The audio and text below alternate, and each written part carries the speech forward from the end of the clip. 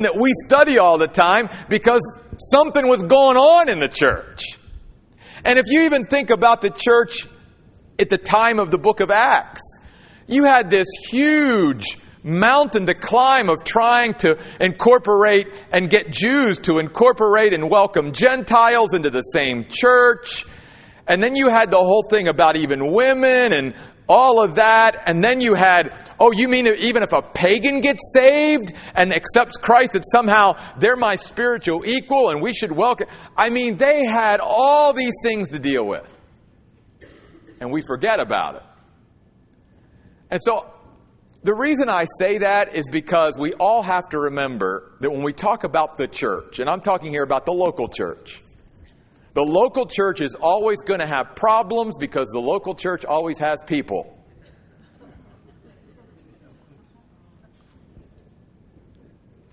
Many years ago, I went to a pastor's conference at Moody Bible Institute in Chicago, and one of the speakers says, ministry would be great if it wasn't for the people. But we all get that. We're all people. And every once in a while, we're going to, rub each other the wrong way. We've got to learn how to get along over the long haul and work things out. That's the way God intended. Now, what we're going to come to tonight in 3 John, though, is much more dramatic than that. It's something that the elder John felt he needed to address to his dear friend Gaius that we were introduced to last week. So I just want to read this to you, and then I want to go back and share some thoughts with you tonight. But I want you to get the flow here. Last week he was so supportive of Gaius and so supportive of Gaius supporting others. It was such a positive message, and not that we're not going to get anything positive out of tonight, but this is certainly one of those things that just sort of smacks you in the face. Because here's what John says, verse 9. I wrote something to the church, but Diotrephes, who loves to be first among them, does not acknowledge us. Therefore, if I come, I will call attention to the deeds he is doing, the bringing of unjustified charges against us with evil words. And not being content with that, he not only refuses to welcome the brothers himself, but hinders the people who want to do so and throws them out of the church. Dear friend, do not imitate what is bad, but what is good. The one who does good is of God. The one who does not or does what is bad has not even seen God. Demetrius has been testified to by all, even by the truth itself. We also testify to him, and you know that our testimony is true. I have many things to write to you, but I do not wish to write to you with pen and ink. But I hope to see you right away, and we will speak face to face. Peace be with you. The friends here greet you. Greet the friends there by name. Now again, taking into account the historical background, we now begin to understand what John, the elder, is facing here and what Gaius, his friend, is facing. We don't know what position or role Gaius or Diotrephes or Demetrius held in the church. We don't know whether one of them was a pastor. They were all church leaders. We don't know exactly. But here's what we do know based upon what John said. Unlike now helping and receiving and supporting true Christian ministers, we find out in this letter that John said this guy Diotrephes not only doesn't want to help those who should be helped, but he's hindering people in the church who want to help them and do what's right. In fact, he's gone so far as to throw them out of the church. And John's like, enough is enough. This must be dealt with. So again, we even see here in the pages of Scripture, once again, that things in the church weren't always like everybody just loved each other and got along. No. They had to deal with issues all the time because there were people. And specifically tonight, John is talking to Gaius about this guy named Diotrephes. And notice what he says about Diotrephes in verse 9. He loves to be first. Literally, he aspires to be preeminent. He wants to be in control. Now, the Bible teaches that Jesus Christ is supposed to be preeminent. That Jesus Christ is supposed to be first. Not any human being. And yet here we see that Diotrephes is wanting to basically be first and be out there in front and make sure that everybody in the church knows that he's the one in charge. He's the one in control. This whole scenario with Diotrephes reminds me of a verse in Ecclesiastes chapter 9, verse 18. It's a very important principle. One sinner can destroy much good. One thing that we have to realize in the local church, and I think a lot of us sometimes don't realize that one person in a local church with a bitterness, with a bad attitude, with a critical spirit, sort of some of the things I talked about last week, how much one person can begin to spread their negativity and all of that around to others. And that what they do, how it can negatively affect others. And we all have to be careful of that. We need to make sure that as members of the body, that we're not in any way doing anything to not edify or build up the body. We don't want to be a Diotrephes who is tearing the body down. We are charged with, in the New Testament, to build up the body of Christ. But we see what's in the way here. What's in the way is a huge ego. What's in the way is pride. And it goes all the way back to the fall of Satan himself. It will always be what trips us up. It's what caused Lucifer and the angels to fall. They said, we don't want God to be in charge anymore. We want to be like the Most High. And in their pride, they rose up against God. Pride will always get us. In 28 years of church ministry, almost all problems can be traced back to someone trying to push their own agenda or push self above the good of the group that caused problems in a local church. And you see it right here. Diotrephes. A man with a huge ego is tearing this local church apart. And notice a couple other things that John says. Not only does he have this ego and this pride, but he says in verse 9, he does not even acknowledge us. He does not accept us. He does not receive us. He's not open to us. This is John.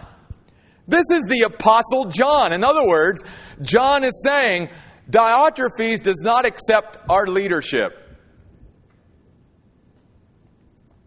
If you're in leadership in a local church, don't be shocked if other people don't accept your leadership all the time.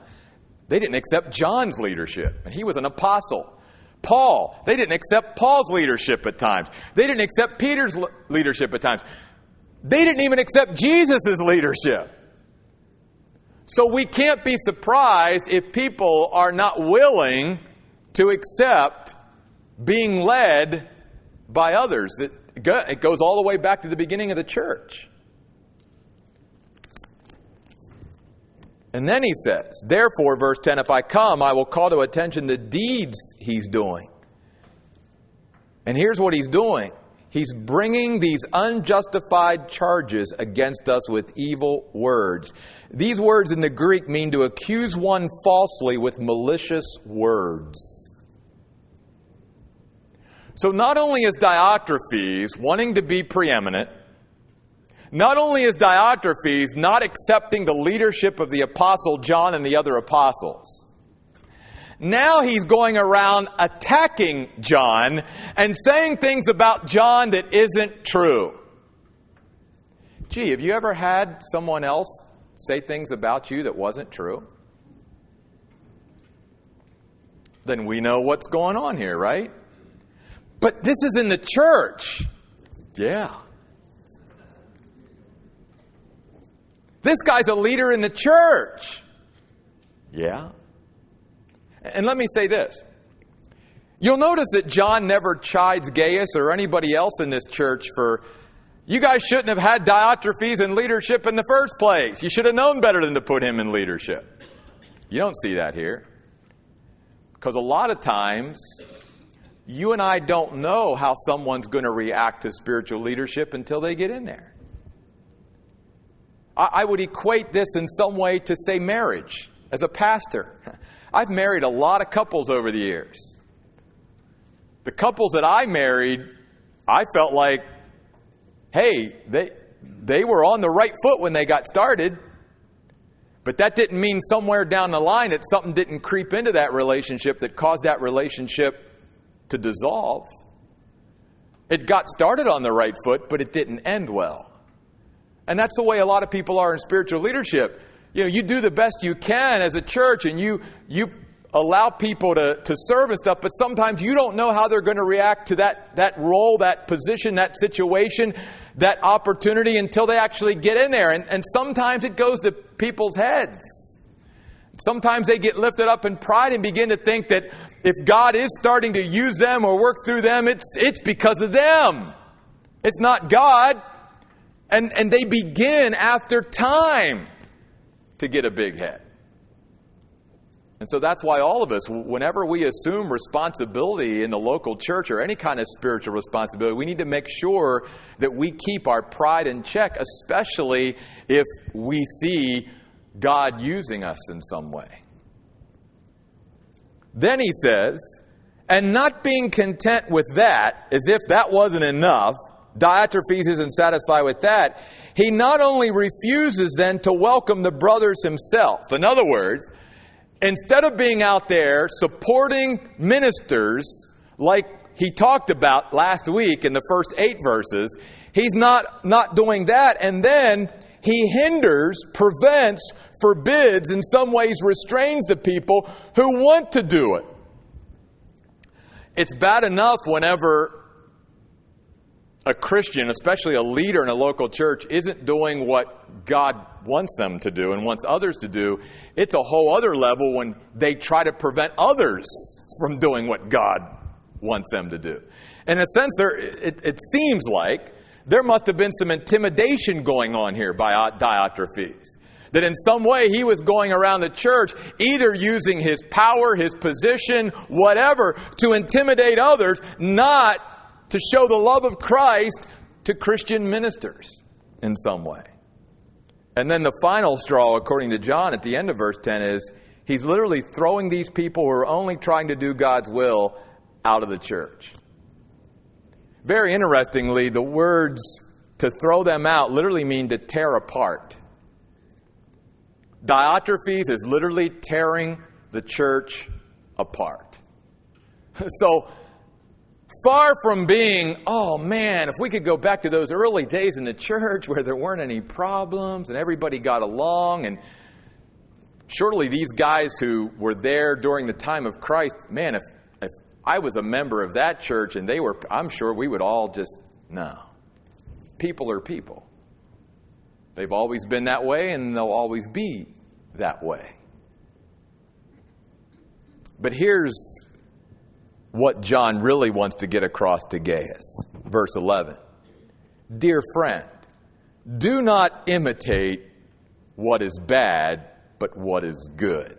And in the context, obviously, what is bad is Diotrephes. He's basically saying, look, here's something that everyone in a local church needs to be aware of. And that is, just because you have people in a local church doesn't mean everybody who goes to that local church, even everybody who's in leadership in that local church, should be followed as an example. Very interestingly, the word imitate here in verse 11 is the Greek word mimeomai, which is where we get our English word and concept of mimic or mime. That's what the concept is. And so John is just saying to Gaius and to the church and to all of us, hey, guys, even within your local church, be careful of who influences you. Be careful of who you are following. Be careful whose example you are allowing to, in a sense, lead you and set the way for you. Because not everyone in the local church is going to be providing a good, positive, spiritual, godly example all the time. And Diotrephes, obviously in this context, is somebody that John is calling out and saying to Gaius and to the church, don't follow that guy.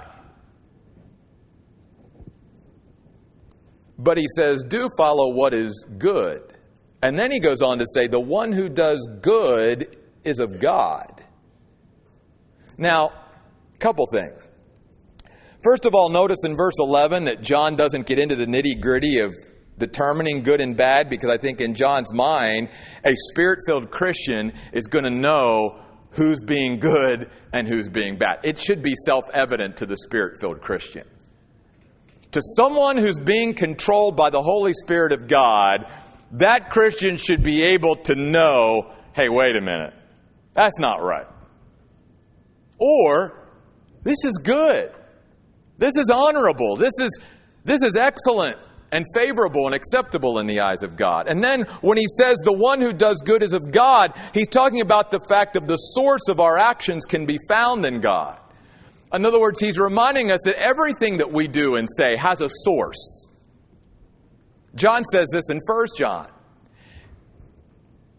That's why he says we've got to test the spirits to see whether they are from God. Well, when he's saying that, he's talking about people who are out there speaking publicly, human beings, but he's saying everything they say has a spirit behind it. And either it's the Holy Spirit or it's a demonic spirit. And the same thing is true in our life. Sort of humbling, sort of sobering. But do you realize that everything that you and I do and say as a Christian has its source either in God or it could be traced to the devil? I mean, think about that. That might be something we need to think about, but that's true. That's why Jesus could turn to Peter when Peter was trying to rebuke Jesus for going to the cross. And what did Jesus say to Peter? Get behind me who? Satan. Because Satan was the source of what Peter was saying, not God. And so we have to understand that when we say and do anything, our source is either God himself or it's Satan himself. There is no, there is no in between. And that's what John means by he who does good is of God. But the one who does what is bad hasn't even seen God.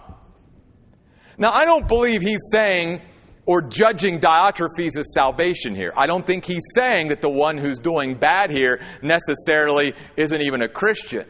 If you study this in the Greek, the phrase means to become acquainted with through experience. In other words, he's saying the one who's doing bad is not becoming acquainted with God through experience. In fact, the word seen literally means in the Greek to stare at.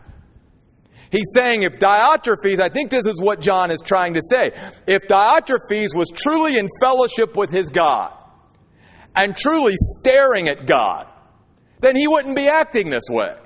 The whole reason why he's doing bad and he's filled with pride and he's doing the things he's doing is because he's not in fellowship with God. He's not spending time with God. He's not staring, if you will, and focused on God.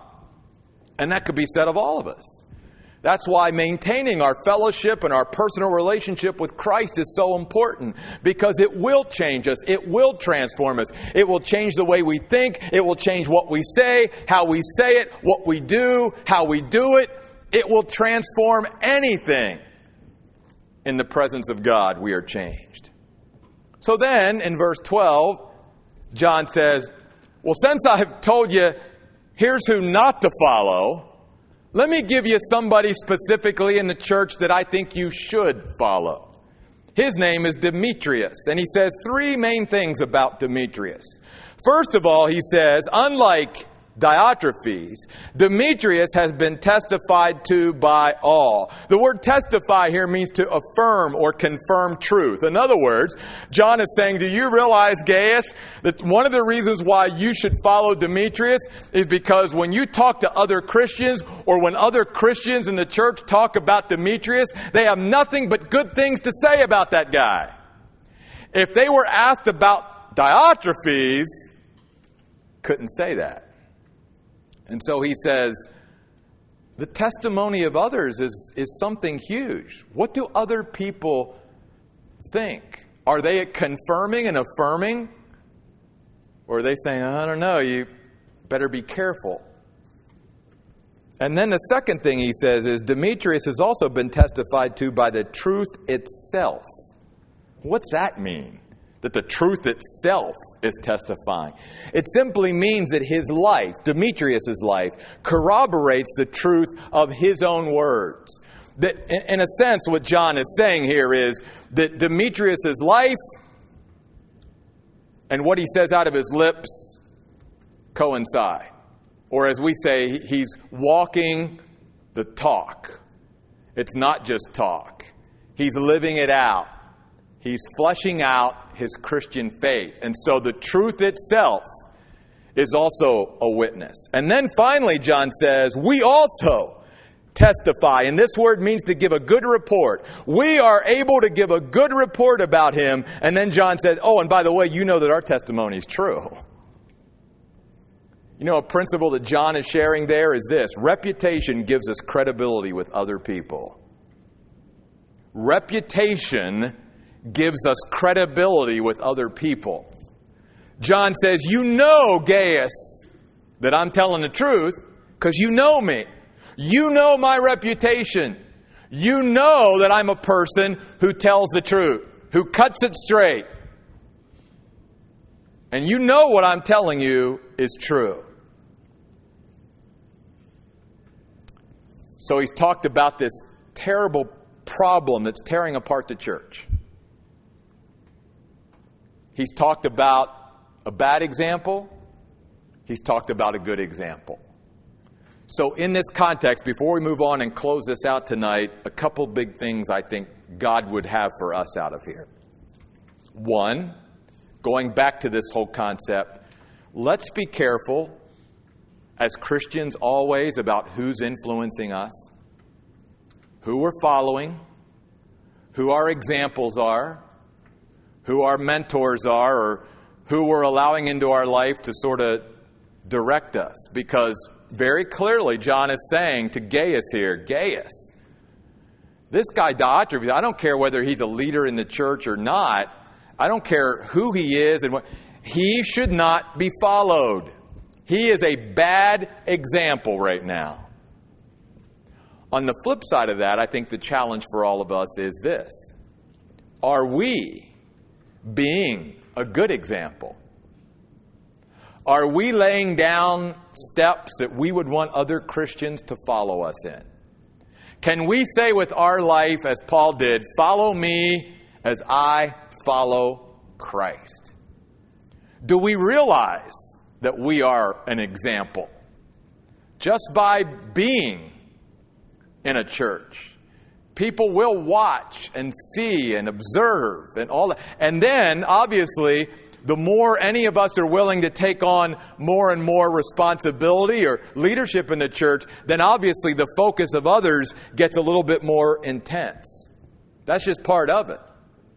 And so leaders are watched even more closely by others. What kind of example are we being to others?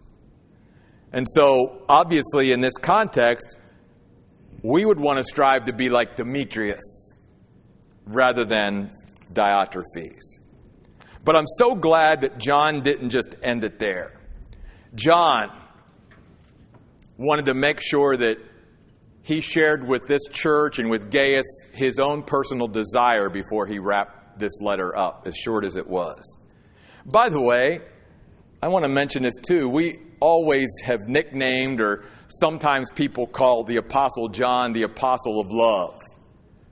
Because especially in 1 John and in the Gospel of John, John talks about the love of God so much. And again, he was the disciple that laid his head on Jesus' chest. And there was a very close relationship between John and Jesus. But notice here, there would be many, even Christians, if they were to read 3 John and see what John was saying and how he was acting as an apostle, they would deem him as being very unloving. And yet what we've learned in our study of 2nd and 3rd John, and even Jude on Sunday, is that actually John, by standing up for truth, is actually being as loving as he possibly can. You see, it would actually be very unloving for John not to have addressed this issue. It would have been very unloving of John and uncaring of John if John would have just let this go and let this play out and maybe let Diotrephes completely destroy the church. That would have been very unloving. So sometimes, as I said, we as Christians can be viewed by our actions and by our words at times, by standing up for truth, as being unloving. No way was John being unloving here. Then in verse 13, I have many things to write to you, but I do not wish to write to you with pen and ink. In our modern day and age, I think we could say it this way. John speaking to Gaius, Gaius, I'm tired of texting and emailing. I don't care how good we are at communicating. There are some things that you just can't communicate by text and email. It has to be face to face. It has to be in person. And can I say, we need to get back to that in the church. That's why here at the Oasis, we want to promote fellowship as much as possible. Getting people together. Getting us connected to each other. It is the biblical way to do church. So he says in verse 14, I hope to see you right away, and we will speak face to face. Then verse 15, peace be with you. How important was that?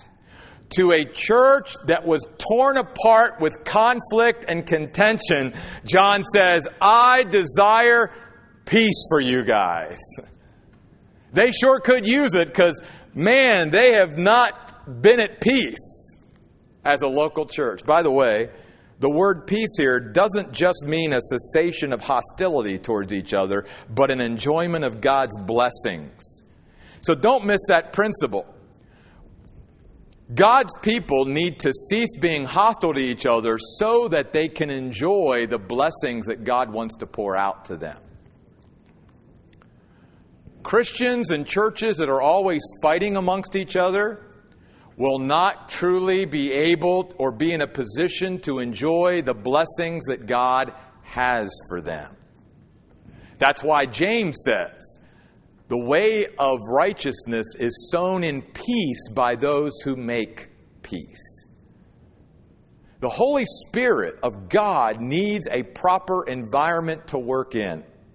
The Holy Spirit is not going to come into a church and fall heavy upon a church and transform and change and do a great work whenever everybody's biting and devouring each other. That is not an environment that the Holy Spirit is going to be a part of. He's going to pull back. And so John is desiring and praying and wishing for peace to come to this church. And I think John in his own mind is like, I need to get there and take care of this. I need to take care of this guy Diotrephes, and I need to get things right so that this church can move on and accomplish what God has for them. And then notice this. I love this.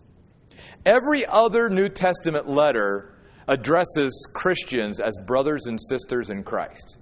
And that's great. But notice, John does something different in 3 John as he ends that no other letter does. He says, the friends here greet you. Greet the friends there by name. Why is that so important? Because when you study what went on in this church because of Diotrephes, there were some people who lost some friends through the conflict. There were friends who walked out on friends. In fact, I love what Walter Winchell once said. He said, a good friend will walk in when others walk out. And I think that these folks especially needed to be reminded that they had other friends. And even though that these friends weren't physically there, they were praying for them, they were supporting for them, and they were behind them 100%. He says, hey, your friends. You haven't lost all your friends. Your friends here greet you. And then he says, greet the friends there. The word greet here in the Greek language means to draw to oneself, to welcome, to receive joyfully. He's saying to us as Christian brothers and sisters in the local church, how important it is that we also not only are able to call ourselves brothers and sisters, but we call ourselves friends.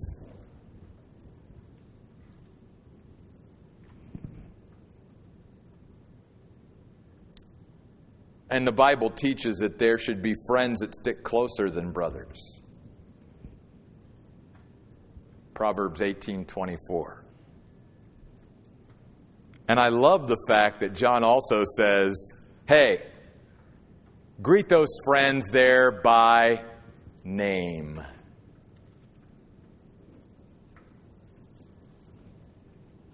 There's something important about taking the time and energy to learn other people's names. And I realize, even in a church our size, none of us are ever going to remember everybody's name. But we should all strive to learn each other's names. And can I just say this to encourage you, I hope? Don't be upset at yourself if you forget people's names. I do it all the time. I even forget people that I know. And so when they say hi, I just smile. Yeah, and hopefully it'll get there. But don't be afraid also, especially early on, even for a couple of months, because I do this, to go up to people and say, I know you've introduced yourself at least 3 or 4 times to me, but can you tell me your name again, please? Because I want to learn it.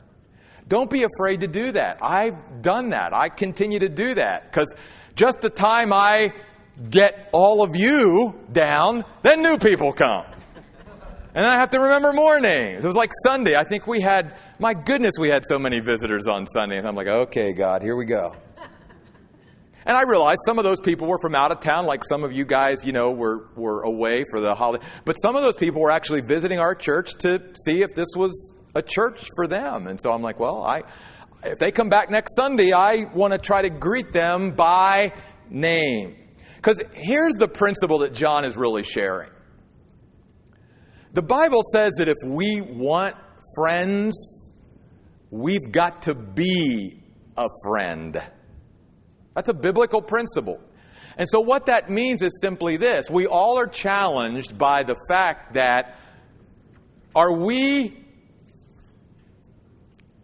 attempting to build friendships and to make friendships? Or are we just trying to let it all happen?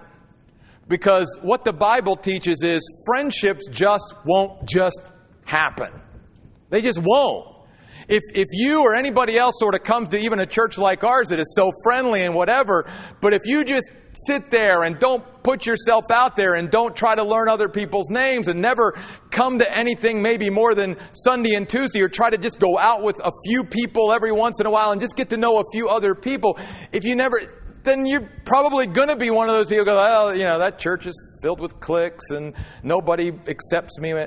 No. How much of an effort do we make in order to really build friendships and really try to connect with other people? And I think that's what John is saying. That's why it's so important that he ends the letter the way he does. In a sense, what John is doing is just being a great pastor here, saying, look, guys, I know you've been through a rough season. Your church has been torn apart by one man's huge ego. And people have left the church. There's a lot of damage done here. But you need to push the reset button. And those of you that are left, we're going to deal with Diotrephes. We're going to deal with that. But those of you that you need to start loving each other, building each other up, and start building friendships with each other. And it will be out of that soil of truly your love for God and your love for each other, that church is going to begin to bloom and blossom and grow again. What a great letter John wrote to a local church. So the next time you may be discouraged about the state of church, go to 3 John. It's a good reminder to us that even back at the very beginning of the church has always had problems to deal with because the church always has people in it. And because we're people, we're going to cause problems. God help us to deal with each other and with the problems in a biblical, Christ-like, loving way. Next week, Luke. Can I tell you how excited I am about Luke? I can't wait to dive into the Gospel of Luke. So get ready. We're going to have a great study starting next Tuesday night, 7 o'clock. Let's pray. God, thank you so much for, Lord, putting up with imperfect people in your church. God, there is no perfect church because all churches have people. And yet, Lord, you definitely share with us in your word how, as a church body, how, as Christians, we should deal with problem people or problem situations in the church. That there is a right way and a wrong way to deal with these things. And Lord, especially tonight, in this passage that we've looked at, remind all of us and help all of us to be conscious about the examples that we're following, the influences that we're allowing into our life. As John just so simply and clearly said, don't follow what's bad. Follow what's good. And so, Lord, help all of us through your Holy Spirit and with the wisdom of your word to know who we should have as our examples and who we should allow to influence us. And then, Lord, on the flip side of that, help us to always be conscious that we are setting an example for others. What kind of example is it? Are we being a good, godly example? Are we being Christ so that if others were to follow us, would they be following Christ? Help us, Lord, to remember that we won't know till we get to heaven the people that may have observed and looked at our lives that we didn't even realize. So we can't even know all the time all the people that may be watching us at different times of our life and seasons of our life. So Lord, that's where we've always got to be in tune with you. So help us to do that. And God, as John so greatly closed this letter, help us to focus on building friendships within the body. God, it's so great to be able to call each other brothers and sisters in Christ because we are part of the same family. But Lord, even in a family, we know that doesn't always mean that we're close, that we're really connected and in fellowship. We can be in a family and be very distant from one another. But Lord, in your family, you desire us not only to be brothers and sisters in Christ, but you desire us to build some friendships with others. We can't be friends with everyone, but there are people in our midst that you want us to connect with, that you want us to be friends so that we can mutually encourage each other in our walk with God. So help us, Lord, to be a good friend. Help us to be more intentional about building and maintaining friendships. Help us to realize, Lord, that friendships take work. Friendships just don't happen. We thank you, God, that you're the best friend we could ever have. In Jesus' name, amen. Have a great week. We'll see you on